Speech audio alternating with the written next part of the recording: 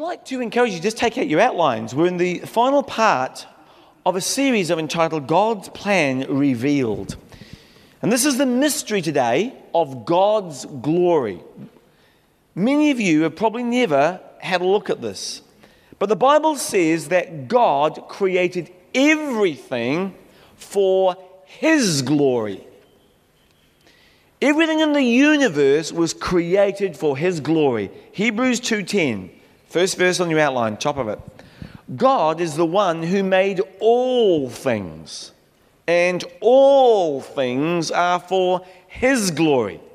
There's been nothing that has been made in the universe that God didn't make for His glory. That's what that says. Why? To reveal what He's like.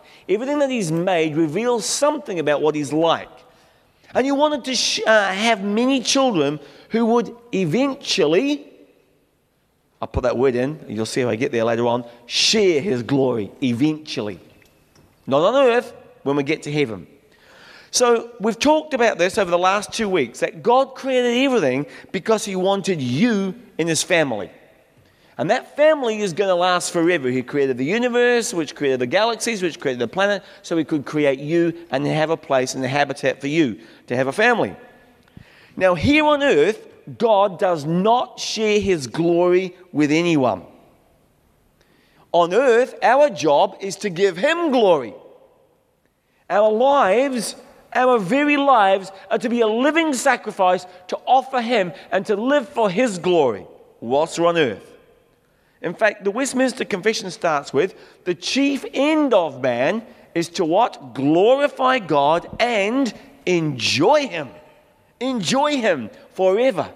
Because in Him, nothing will ultimately satisfy apart from the ultimate.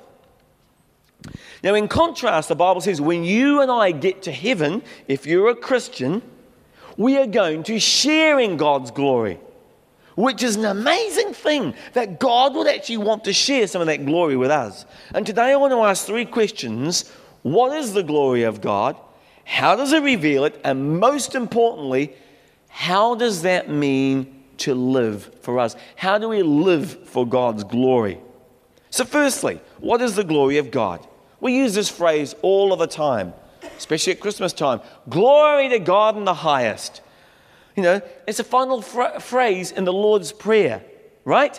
For thine is the kingdom, the power, and the glory. What is the glory of God? Well, the glory of God is really all about who He is. It's about how He thinks. It's amazing how He thinks. It's how He feels. Why would He even feel that for us? And what He does. Whoa, He did all of this. He's amazing. So the glory of God is about who He is. His perfection, His utter perfection. Nothing else is perfect but God. That reveals a bit about His glory. It's in His perfection. It's revealed in who He is in His personality. He's just, wow, this is our God. It's how He thinks. Think about planning. I've got enough problem trying to plan a renovation at my house. Imagine trying to lay out the whole universe and how everything should work. That is mind-boggling. It gives us a glimpse into the awesomeness of God's mind. His plan for the universe. Not only that, His plan for history. He put all that together. He knew ahead of time. It's how He feels, how He's so passionate. That reveals a bit of God's glory, His grace and His love, and what He does. I've often said, I think I mentioned a couple of weeks ago, I looked out my window and I saw Mount Wellington and said, honey, how do you fancy getting a wheelbarrow and moving Mount Wellington wheelbarrow by wheelbarrow? She says, I'm not up for that. I said, when God created the earth, can you imagine how much power that took? And that's just the earth, let alone the galaxy. And His promises reveal a bit of God's glory. So God's glory is simply who God is, and it's revealed through what He does.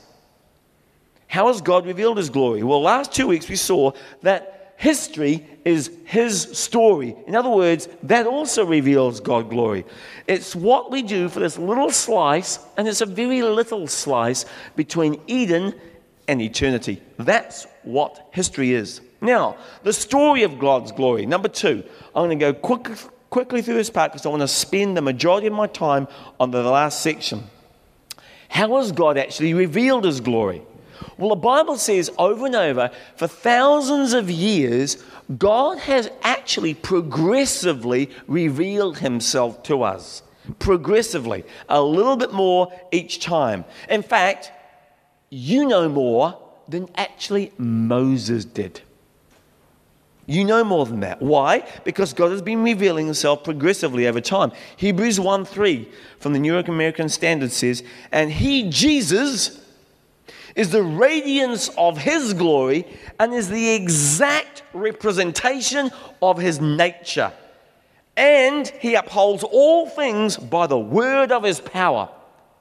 So when God created the heavens and the earth and everything in it, we start to even get a little bit of a glimpse of what God's like. And we see that in creation. We see God is a very creative God. To me, I'd have maybe hung a few planets in our solar system. The rest of it, wow, is that extravagant or what? Incredible. We see that God is creative. He loves variety. Why do we know that? Because nothing's made the same. No two humans are the same. Not even down to snow. You'd think you'd have a standard issue snowflake, right? Why do we have to have variety in that? But God, we also see from nature that God is incredibly powerful. Just our little piddly sun. Billions of atom bombs, The power is phenomenal. We also know when we go down to a nanoscale that God is incredibly organized. And we're just starting to get a hand around what quantum is all about and quantum computing. It is mind-boggling. We discover God's thoughts because he's already done it. Yes. Oh, you're getting a bit closer. Keep coming this way. As we learn more about what he's like. So we can see glimpses of his incredibly organized and brilliant nature and mind in nature. In fact, the Bible says this. He also loves beauty. He loves beauty. Have you ever been stunned by a shot of nature which reflects the glory of God? Go read Romans 1. It tells you, that kind of points to God. It hints.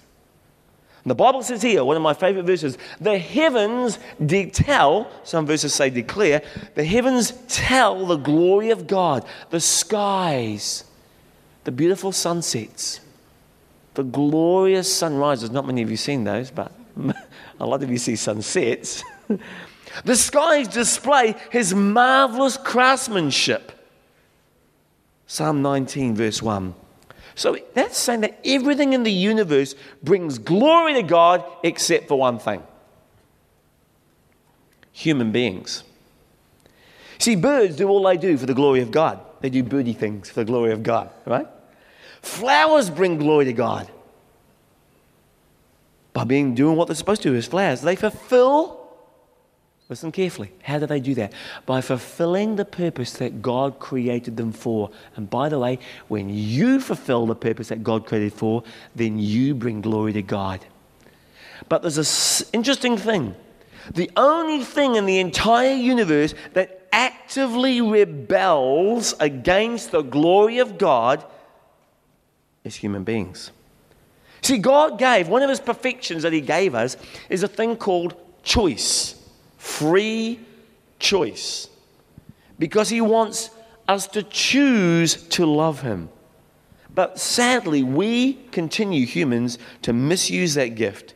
Therefore, we are lost.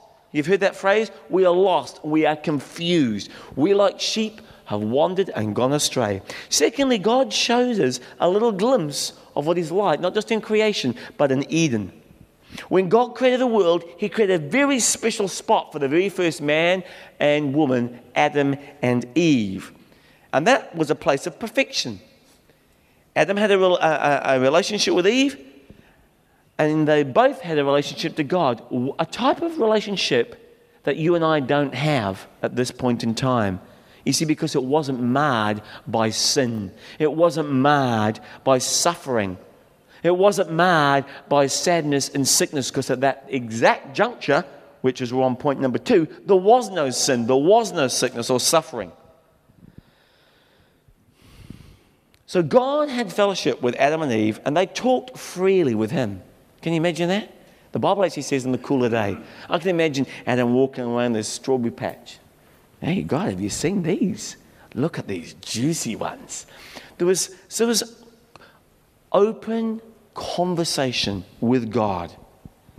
They loved him and he loved them. And God's glory was seen in that perfection. The Bible says in Genesis 1:31, God saw all that he had made and it was indeed very good. A perfect God cannot make anything that's not perfect. That's something for some of you to think about. This was before sin messed everything up. And then we don't see God's glory again. Cook's tour here. For about 2,500 years until Moses shows up and comes onto the scene in Exodus. I won't go all through the dramas of Exodus. Many of you know that well. But I'll just bring out a couple of points here. When God is bringing his people finally up out of Egypt, and they were there because of a famine, but now they're grown very populous and they were moving out of Egypt. They get out across the Red Sea, big miracles are happening, and then the people started to grumble. And they started to doubt God. Why have you brought us into this desert? We're going to die. We're going to get starved to death. There's no water. What are you going to do? And they started to doubt God's goodness. And the Bible says, if you take a look at that in Exodus 16:7, he was going to answer them. And he said, in the morning, you will see the glorious presence of the Lord, and that'll settle your hearts and remind you that I am Jehovah Jireh, your provider. You'll see God's glory. Move along a little bit, just a little bit further, and you get to Moses. And he goes bolting up Mount Sinai while those scallywags down the bottom are planning a bit of rebellion. But he goes up there anyway to get the 10 Commandments, right? This is where we are in the whole picture of history. We're about number 3 here. And we're about to go there, and next he goes up Mount Sinai, and then the glory of God is personally revealed to Moses. The Bible says this, Moses said, please God, I'd like to see your glory. Show me your glory. And God said, Moses, no one can stand to see my face directly and live. But my glory will pass by your cave, and I'll cover it with my hand.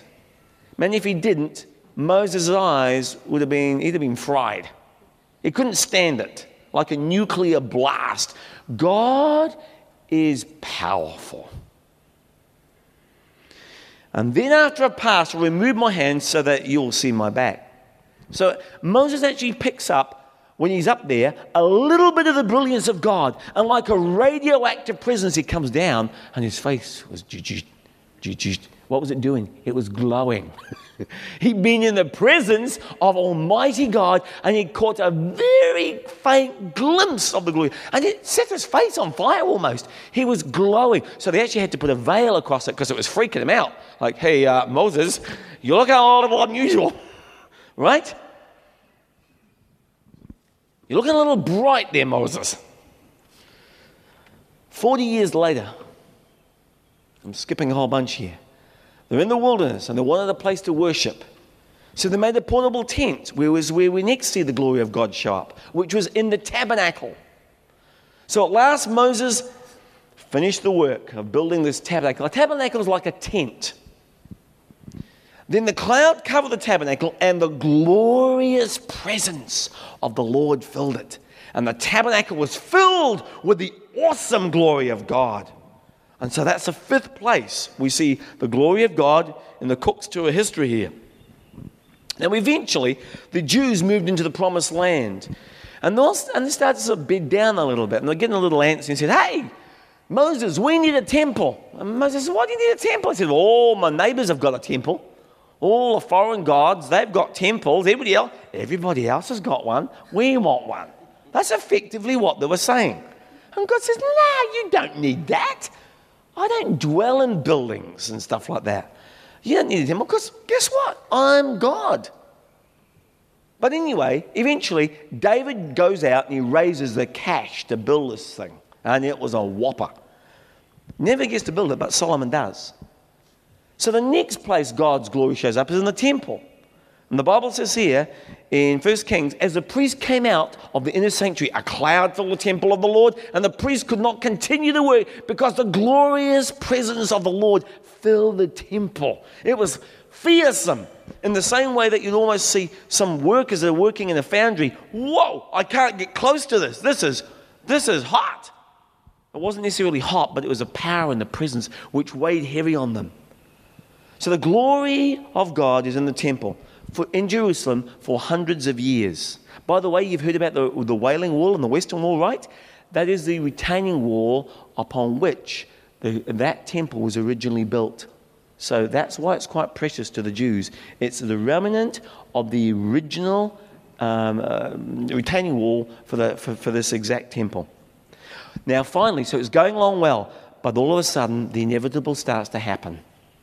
The Jews start to fall away from God. And they start worshipping other things. Other things, let me say it another way, capture their heart, not God. Stuff. And all the other things that can capture our hearts.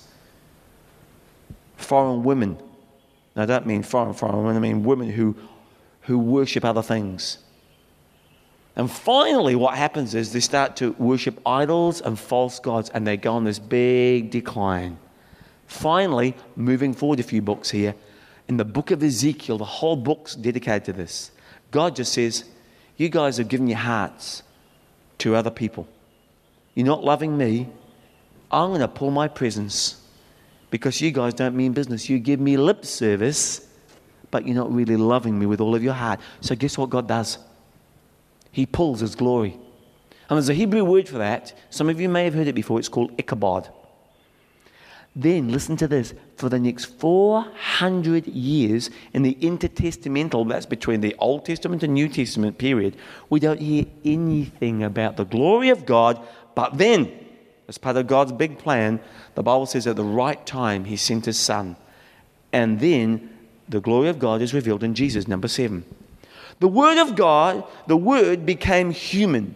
That's the Word became human and lived among us. And we saw his, what's that word? We saw his glory. The glory that belongs to the only Son of the Father, full of grace and truth. Notice both are there.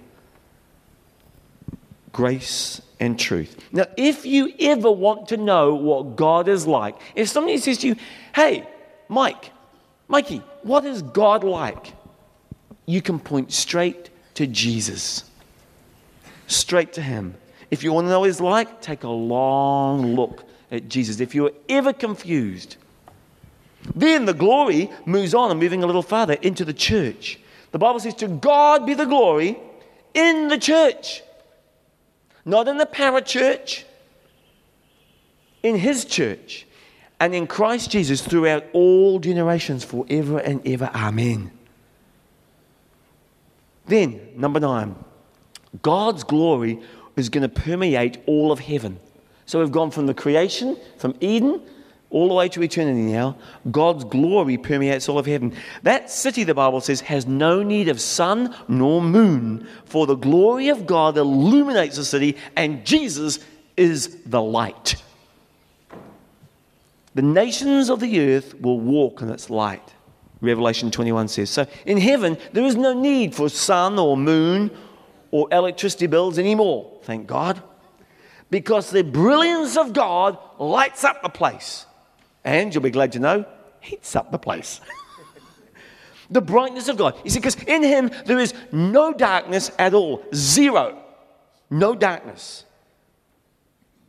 Contrary to hell, where there is no light, there is no source of life and love. So, here's the good news. You are bound for glory if you're a Christian. You're headed for glory.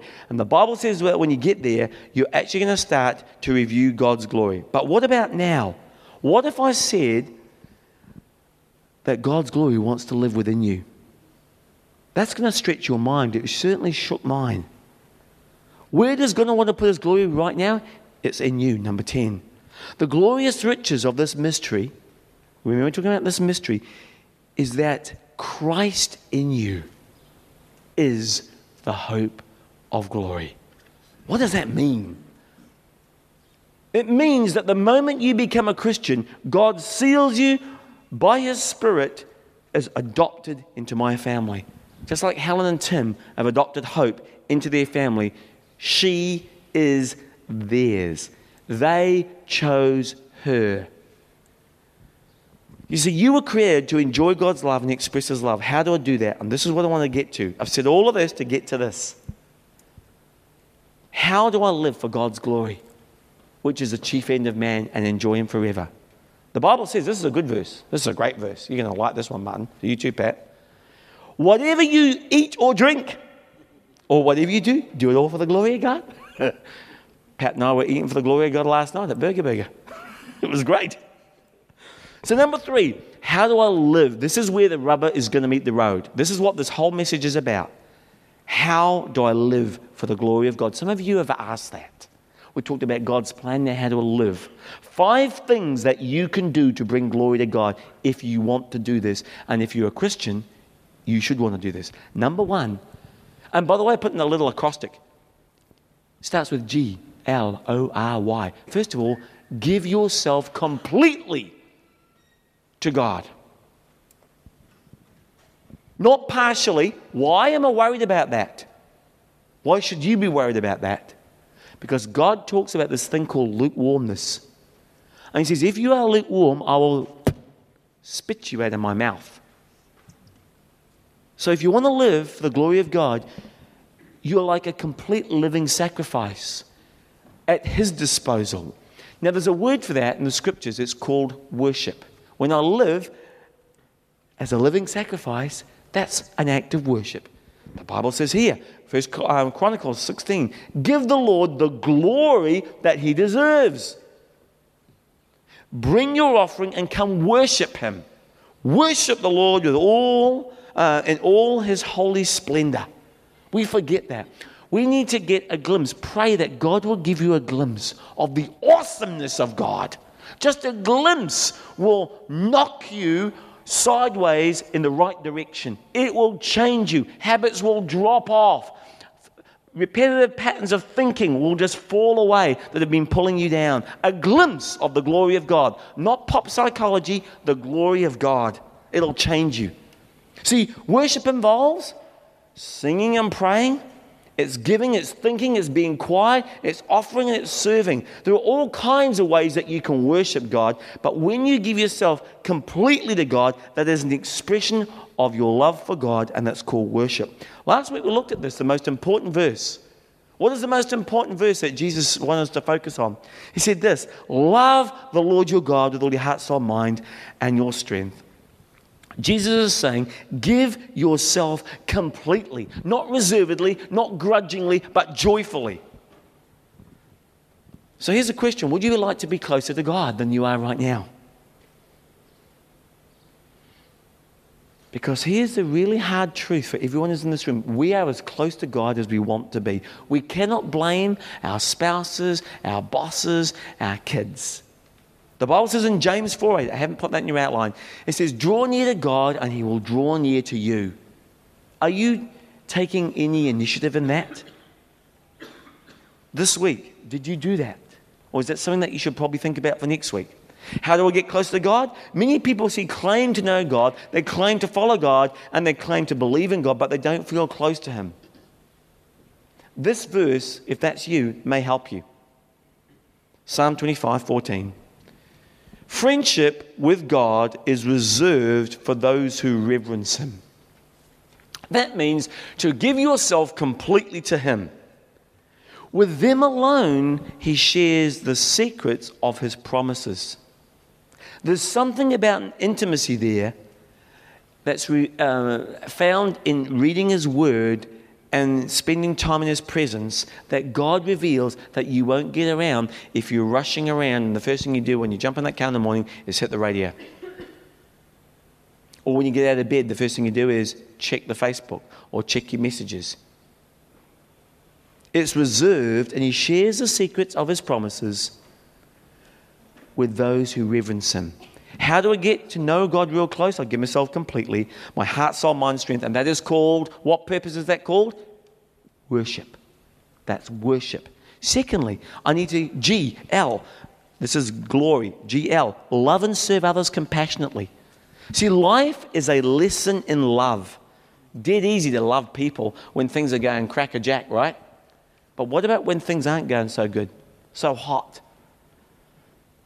God just says, I want you to learn other people. This is part of my plan for your life. And when you do, it'll give me glory. Learning to love God is called worship. Learning to love other people is called ministry. Everybody has a ministry. The Bible says this in 1 Peter 4. Are you called to help others? Well, the implied answer, an obvious answer there is yes. God did not put you on earth to just live for yourself. He says, are you called to help others? Well, do it with all of your strength and energy that God supplies. In other words, let Jesus get inside of you and give you the energy and the desire to follow through. Don't just try and do it in your own effort. Then, notice in that last part, the important part of this verse, then God will be given the glory in everything through Jesus Christ. It's God that gets the glory, not me, not you. And last week we looked at the second command, which was equally important, love your neighbor as yourself. God says, I made you to love me and to love other people. And the way you love other people is by helping them. Now listen closely on this. Your greatest ministry on this planet, your biggest help to other people will often come out of your greatest pain. Anybody want to give a testimony of that? Sitting in the row, whose name rhymes with Schmatrick Buckley? The thing that you're most embarrassed about, the thing that really was stupid, the thing that you're ashamed about. God never wastes a hurt. Isn't that the truth, Pat? God says, I will use that to help other people if you're humble. If you're prideful, nobody will gain from that. Who can better help a family that's dealing with an alcoholic than somebody who's had an alcoholic mum or an alcoholic brother? God will take your pain. It's not something you want to shout from the rooftops, but you'll find people sitting around here that have had to deal with that. What about, who can better help somebody who's gone through the pain of a divorce? Our mum had, and she knew how to get with other people who were going through it. Because it's not something you get over, you go through it. So you help them. What about somebody who's been through the complete devastation of bankruptcy, or a severe health scare where you're the gnat's whisker of your life? Now, you don't want to be doing that, and it's not something that you normally advertise, right? Hey! But I tell you what, for those people who are going through, there's nothing like somebody who's been through that journey to help you, to hold your hand as you go through that. You see, we live in a broken planet, and nothing works perfectly because of sin. No relationship, no body, not even their business works perfectly. But God can say, I can use that drama to good if you give it to me. So you give yourself to God completely, and you love others and serve others compassionately out of love. And then this is a really important one. You obey God's word continually. Not when I feel like it. Jesus again is our model. John 17:4. I brought you, the Father, glory. I brought you glory to you, the Father, here on earth, by doing everything you told me to do. Now, when a child does what a parent asks, it's very nice. That's my kid, right? And obeying God's word continually brings God glory. Sometimes that's not easy. Because when God tells you something in his word and challenges your heart and he challenges my heart, what the Bible says to do and the Holy Spirit illuminates is not convenient many times. It is not necessarily popular. How about this one? Let me be real clear. No sex is outside a marriage, which is between one man and one woman. Not like this week in Ohio, many of you may have seen, they made it legal to marry 3 men. Check it out. It's going to get worse. We can have one gay, one trans, and whatever else you want. I think Facebook's got 52 different types of gender identities in Europe to choose from. They're very confused. They're lost. God made Adam and Eve. In the beginning, it was not so. And by the way, the Bible also says, in the end times, people will call what's right wrong and what's wrong's right. So there'll be a day when I'll get in trouble for saying publicly from this pulpit that traditional marriage between one man and one woman is the norm, and it's how it should be. And other forms are aberrations. That's not my idea. I'm just repeating what my Father says. And his opinion is the only one that counts. Somehow I think we've lost our brains. If you make a decision to say, God, I'm going to obey your word, even though culture says the exact opposite, and it will do increasingly so. And even though my friends say the exact opposite, everybody thinks I'm stupid for doing the opposite. But if you say, God, I'm going to do what you say anyway, I believe that you know, because you're really smart, far smarter than me, and far smarter than this changing world. You made me, you love me, you know what will satisfy my soul more than anything else, and you say these things for my benefit. God is not some sort of ogre in the sky saying, I want you to do this today because I'm capricious. He doesn't just make that up. Truth never changes. What is true 1,000 years ago is still true today and will still be true in eternity. God says, I want to keep you from having a broken heart, broken body, a broken purpose, and be confused. Now, who knows more about you than your Creator? Who cares more about you than your Creator? Who knows what's best for you? Because He put you together. And there's a third way you bring glory to God, when you obey God's word continually. If you continue to obey my word, you're truly my disciples, the Bible says. And the third purpose of life, which will bring glory to God, is encapsulated in the word discipleship. So giving myself to God completely is worship. Loving others and serving others compassionately, that is ministry. Obeying God's word continually, that is discipleship. Clearly three things. And then the Bible says, by the way, once you've got this, if you think you've got this, fantastic. The Bible says the next thing you need to do is right here. Teach others to obey everything I've commanded you. That's part of the peace plan. So you've got it down, great. Now go teach others. That's what it says. Somebody once said that the Bible is basic instructions before leaving earth. That's what the Bible says, B-I-B-L-E, basic instructions before leaving earth. Now, what happens when I get my advice and my directions for living out of the Bible? It will radically change your trajectory and your destiny.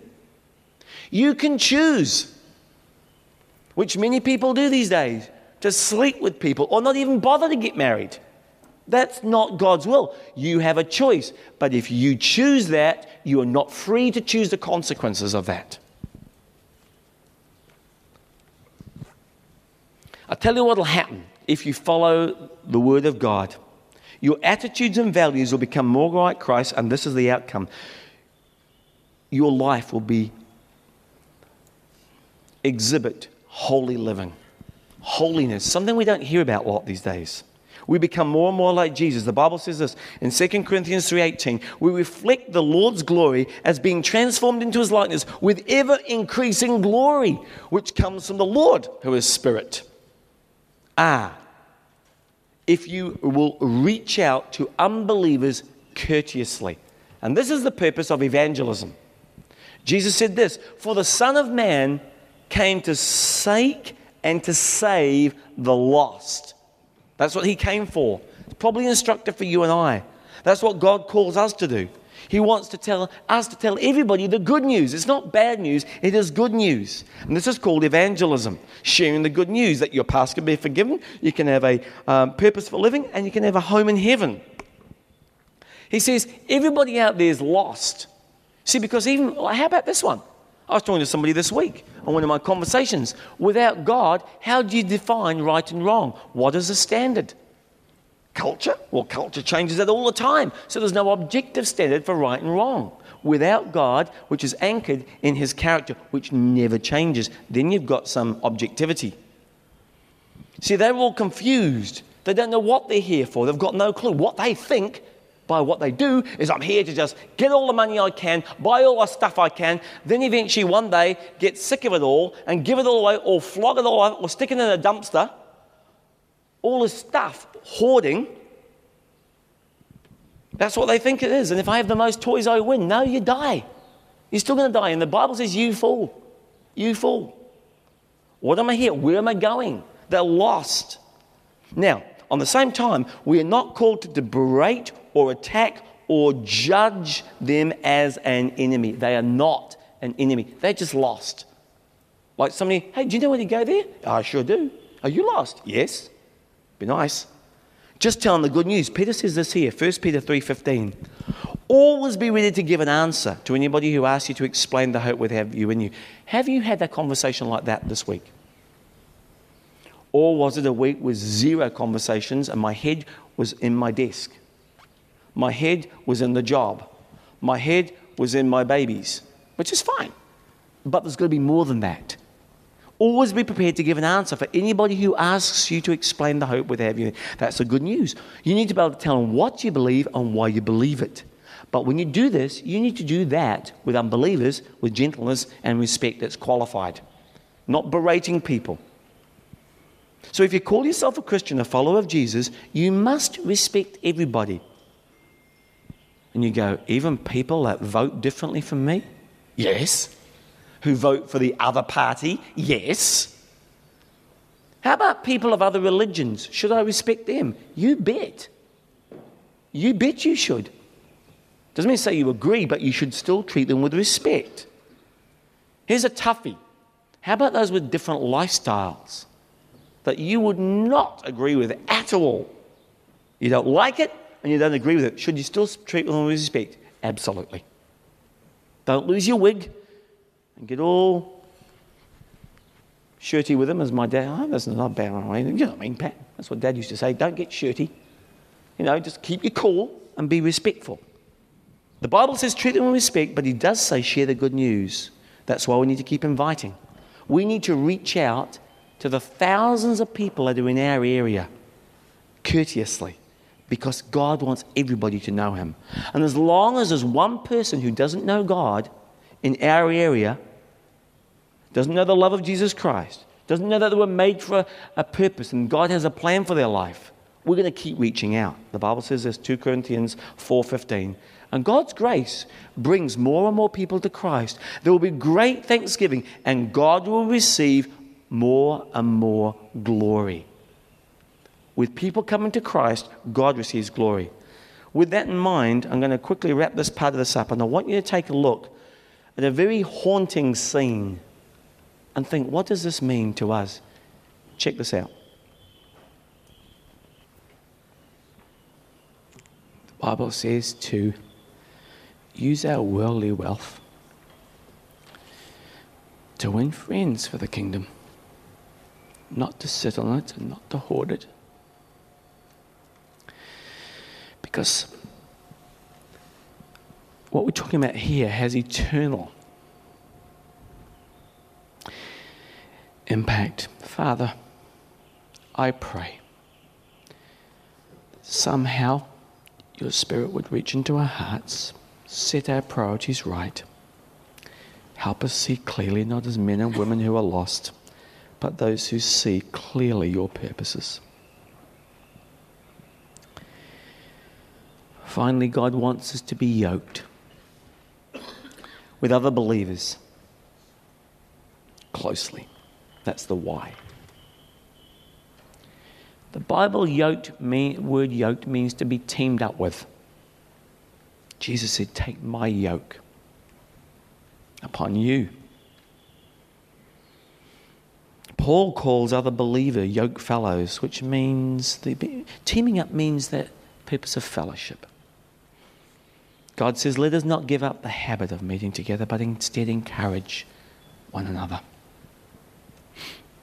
That can be done in a small group. And when you do that, you give glory to God for your obedience to the gospel of Christ, for the generosity of your fellowship towards them all. Now, for some of you today, as we close this message, some of these points may sound a little familiar because they're exactly the same sermon I preached last week. Just different words. We need to hear things multiple times until we start to work on them in our lives. New ways to communicate old truths. And here they are. Before I pray, I'm going to pray straight after this. Friends, God wants you to give yourself to God completely. The Bible calls it worship. That's to know and love him. God wants you to love and serve others compassionately.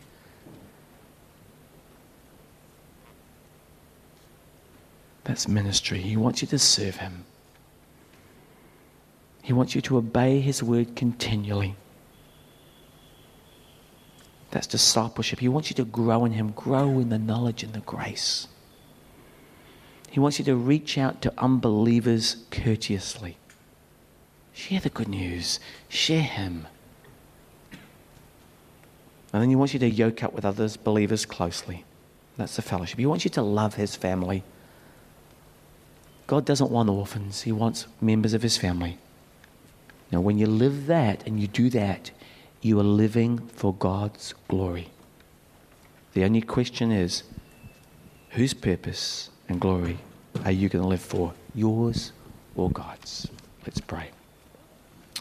Would you pray this prayer? Would you say in your heart, dear God, once again, I find myself wanting to commit myself to the things that matter most in this life to you. I certainly don't want to waste my life on things that are not going to count. So I recommit myself today, or maybe for the very first time, to these 5 purposes for my life. This week I want to give myself to you completely. I want to get to know you.